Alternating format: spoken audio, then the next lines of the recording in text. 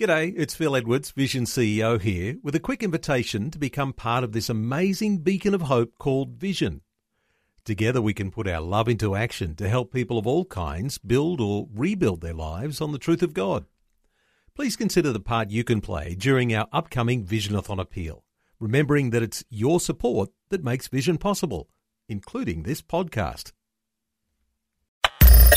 Audio on demand from Vision Christian Media. We must, through many tribulations, enter the kingdom of God. And so many have had a large order of those tribulations. But coming up today on A New Beginning, Pastor Greg Laurie brings us some biblical perspective. We cannot live a trouble-free life, but God makes all the difference, because then you realize when hardship comes, there is still a loving Heavenly Father who will allow these things to be used for His glory. This is the day when the lost are found. This is the day for a new beginning. Amazing grace, how sweet the sound. Again you hear all the angels are singing. This is the day when life begins. Have you ever seen your child face something pretty tough? Maybe it was an important medical procedure that was quite painful. You knew it was necessary and helpful in the long term, but your child just focused on the suffering. Today, on A New Beginning, Pastor Greg Laurie helps us trust our Heavenly Father to know what's best, even when there's pain in the present. We'll learn the encouragement that comes when we focus on the future benefit and the present presence of God in our lives. This is the day when life begins. Acts chapter 14, the title of my message is, Why Do Christians Have to Suffer? And we come to the second section of the book of Acts now. And the focus of the book goes from Peter to Paul. Now, of course, we're introduced to Paul earlier in the book as Saul of Tarsus, the Christian killer, hunting down followers of Jesus and sending them to prison and even to death. It's Saul of Tarsus who presides over the death of the first martyr of the church, the courageous young Stephen. But now he's been converted on the Damascus road, and Saul has become Paul. But the Lord's sort of whipping him into shape, and Paul is now ready for prime time. So we're going to look at exciting missionary journeys of Paul and Barnabas, and later Paul and Silas. Now, if you think things are bad in the world today, I want you to think about the world that Paul was called to. Rome was clearly in power. Immorality was rampant. Divorce was widespread. Slavery was the order of the day. Infanticide, a regular practice. Prostitutes roamed the streets, pulling people into pagan temples, and the religious establishment was largely corrupt. Add to this the fact that idolatry was rampant, as was spiritism and outright demon worship. Temples erected to false gods stood seemingly on every corner. And this is the world the apostles were called to. But because of the Roman road system, which was sort of like the first century version of the internet, for the first time in history, you were able to connect with people all around the planet because the Romans had built this incredible road system. Now the world was going to hear the gospel. And there was a common language of the day, also instituted by Rome, the language of Greek. And so this is the world Paul and the others were called to. And in short order, without technology, without any of the tools we have today, they effectively turned their world upside down. There were really bright lights in a dark place. But now we're going to see an interesting verse here in Acts 14 that talks about adversity that comes in the life of the Christian. It's great to talk about heaven. It's wonderful to think about glory and the rewards that await us, but there can be difficulties on the way because heaven is a prepared place for prepared people.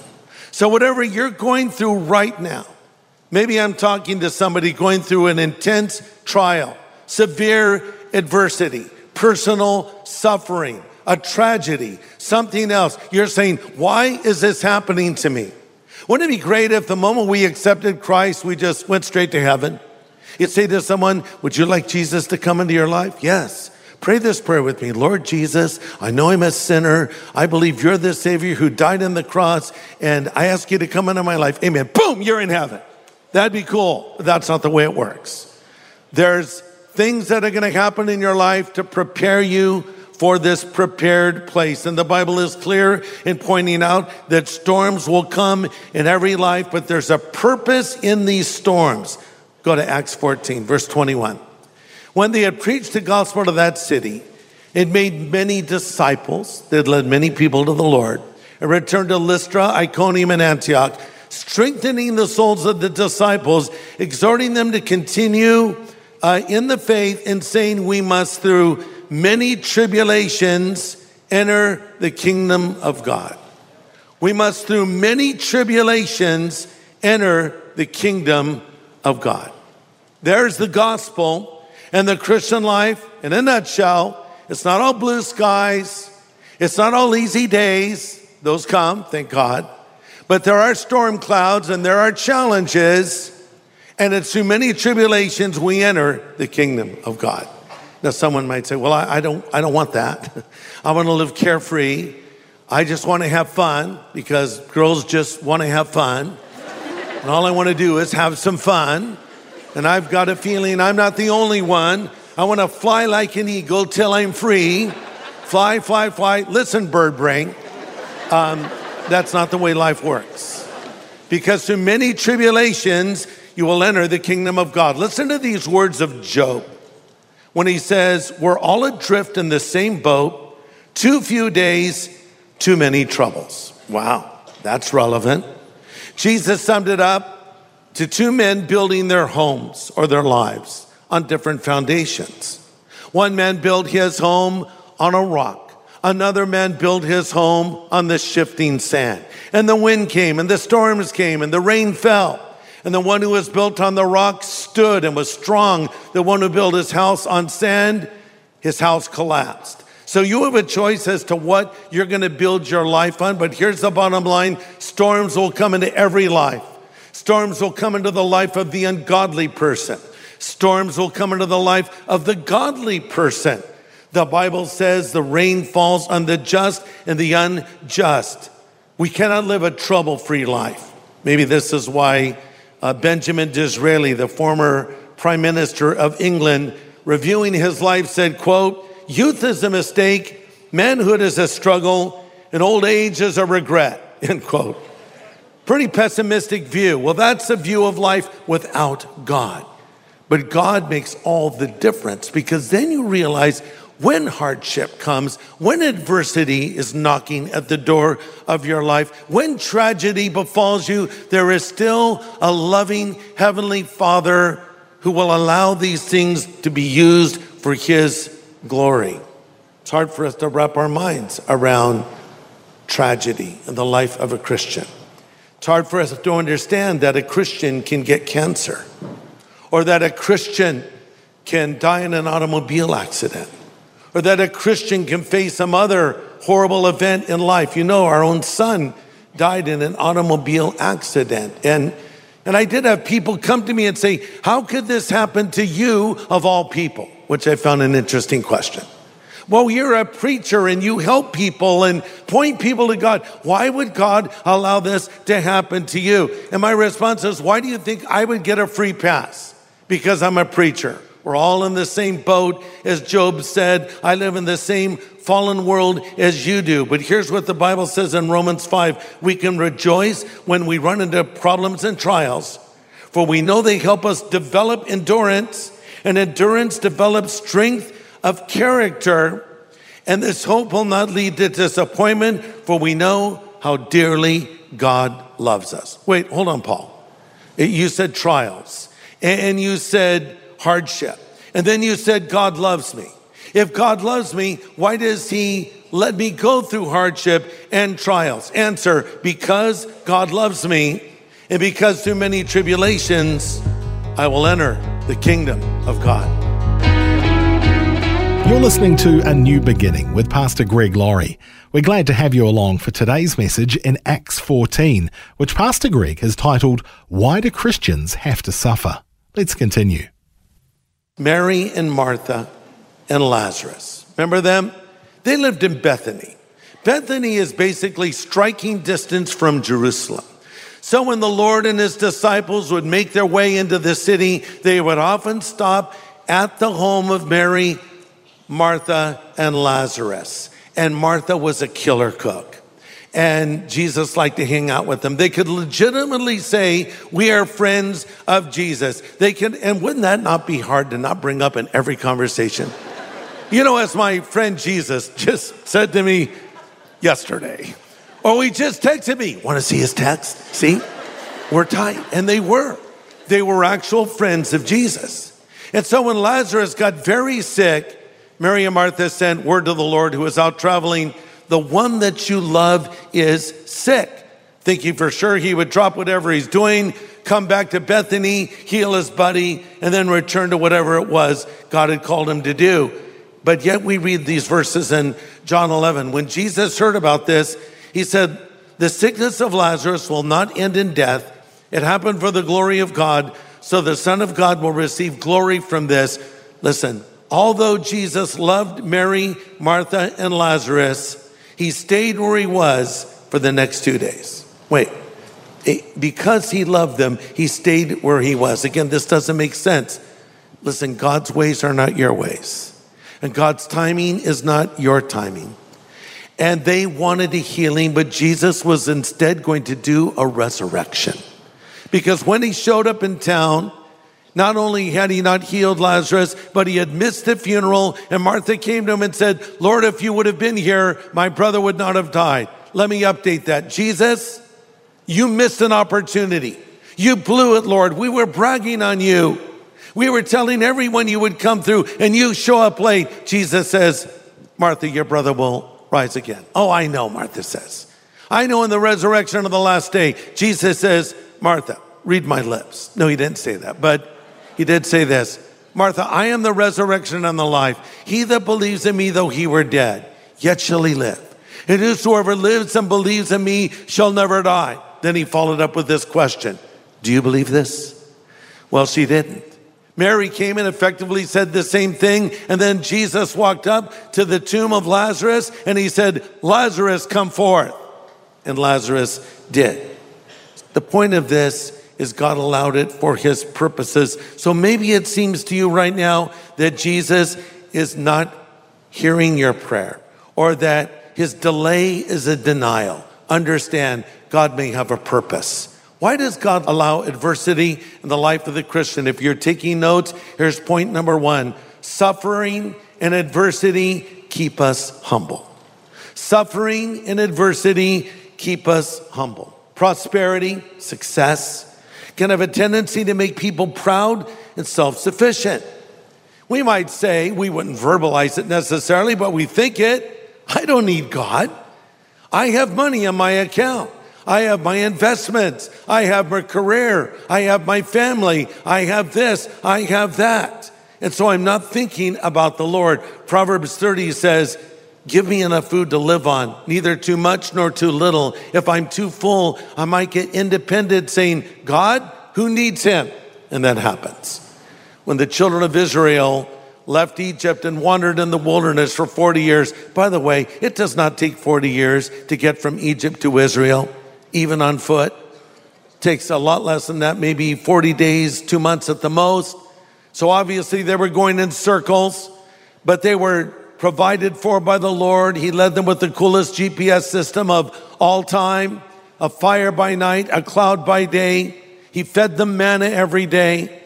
But then when they came to the land of Canaan, the promised land, God gave them this warning. He said, when you get to that land and you have eaten and you are full, beware lest you forget the Lord.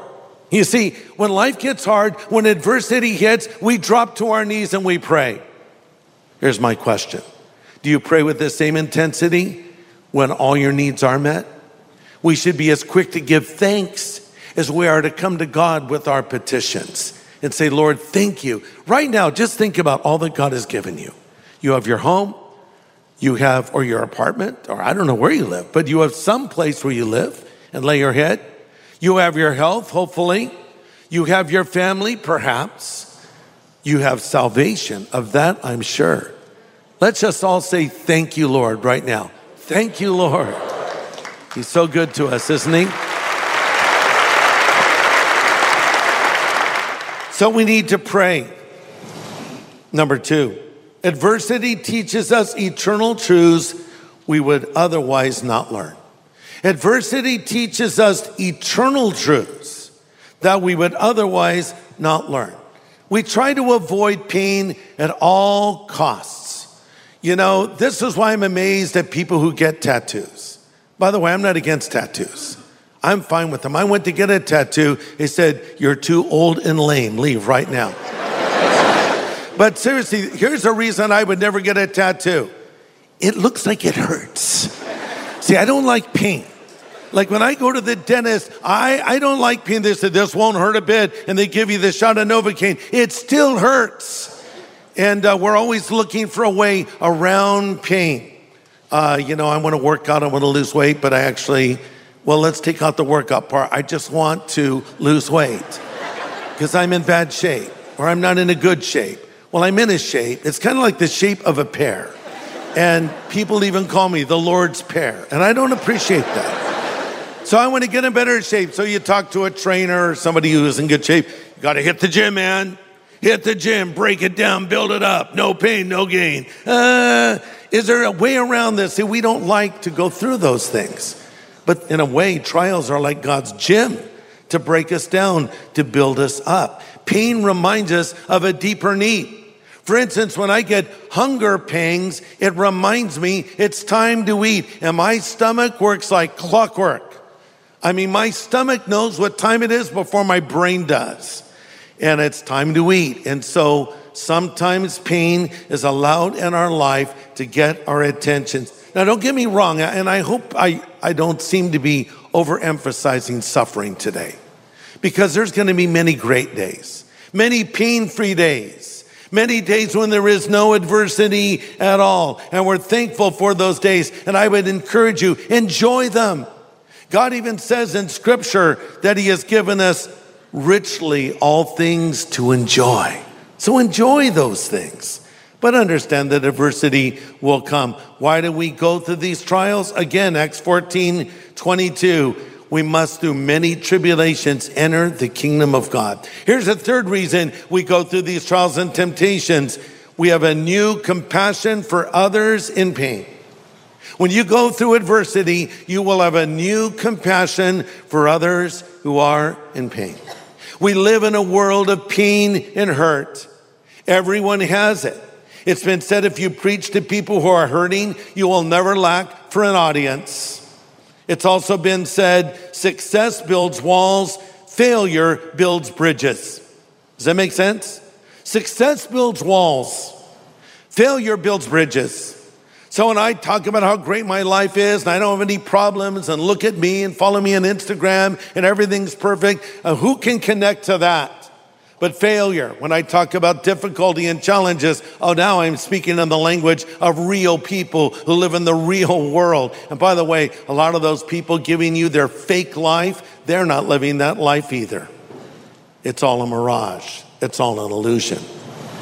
Paul writes in 2 Corinthians 1:4, God comforts us in our troubles, listen, so we can comfort others when they're troubled. And we'll be able to give them the same comfort God has given us. The more we suffer for Christ, the more God will shower us with His comfort through Christ. So I would not go through what I went through losing our son if I could change history. I would bring him back in a heartbeat, but I can say this. God has given to me and my wife and our son a ministry we did not ask for, but a ministry we embrace. And it's a ministry of helping others who've lost loved ones. Okay? You know? Because I don't want to waste my pain. And if I can offer a word of encouragement, a word of hope To anybody who has gone through the worst tragedy imaginable, I want to do that and tell them that God will be there with them and God will walk through what they're going through with them as well. And if their loved one was a believer, the greatest hope of all, they will see their loved one again, because they're not just a part of their past, they're also a part of their future. That's our hope in Christ.